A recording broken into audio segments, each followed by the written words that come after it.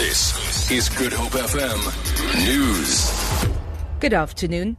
Western Cape Community Safety Minister Plato was called for calm after the burnt bodies of two men were found near the train station in Gugulethu yesterday. Ministry spokesperson Ewald Botha says communities should partner with the police to help create safer environments. He has appealed to the public not to take the law into their own hands.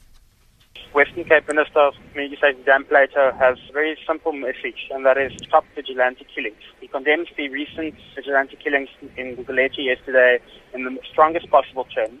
And as this comes less than a month since the previous vigilante killings in Rwanda, Minister Plato calls on all communities in the Western Cape to help the authorities in identifying the perpetrators of these heinous crimes and for calm in our communities. More than 57,000 new land claims have been lodged since the reopening of the restitution process a year ago.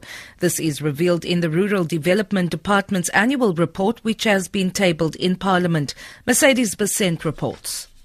The annual report reveals that 14 lodgement offices have been opened in 9 provinces, where possible claimants can submit their claims that are being processed electronically. The ministry says those who are in remote areas can make use of the mobile offices.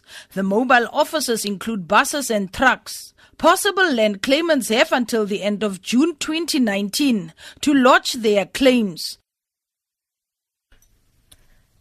20-year-old shark attack victim Caleb Swanepoel says he is looking forward to being discharged from hospital and continuing his recovery at home in Prince Albert.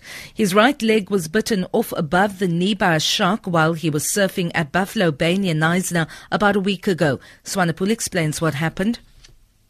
I've never been hit by something harder than that before. It almost stuns you because a shark hits you with his nose and then bites.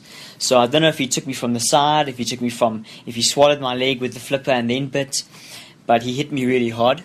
And I just remember, I didn't think I was going to make it out there.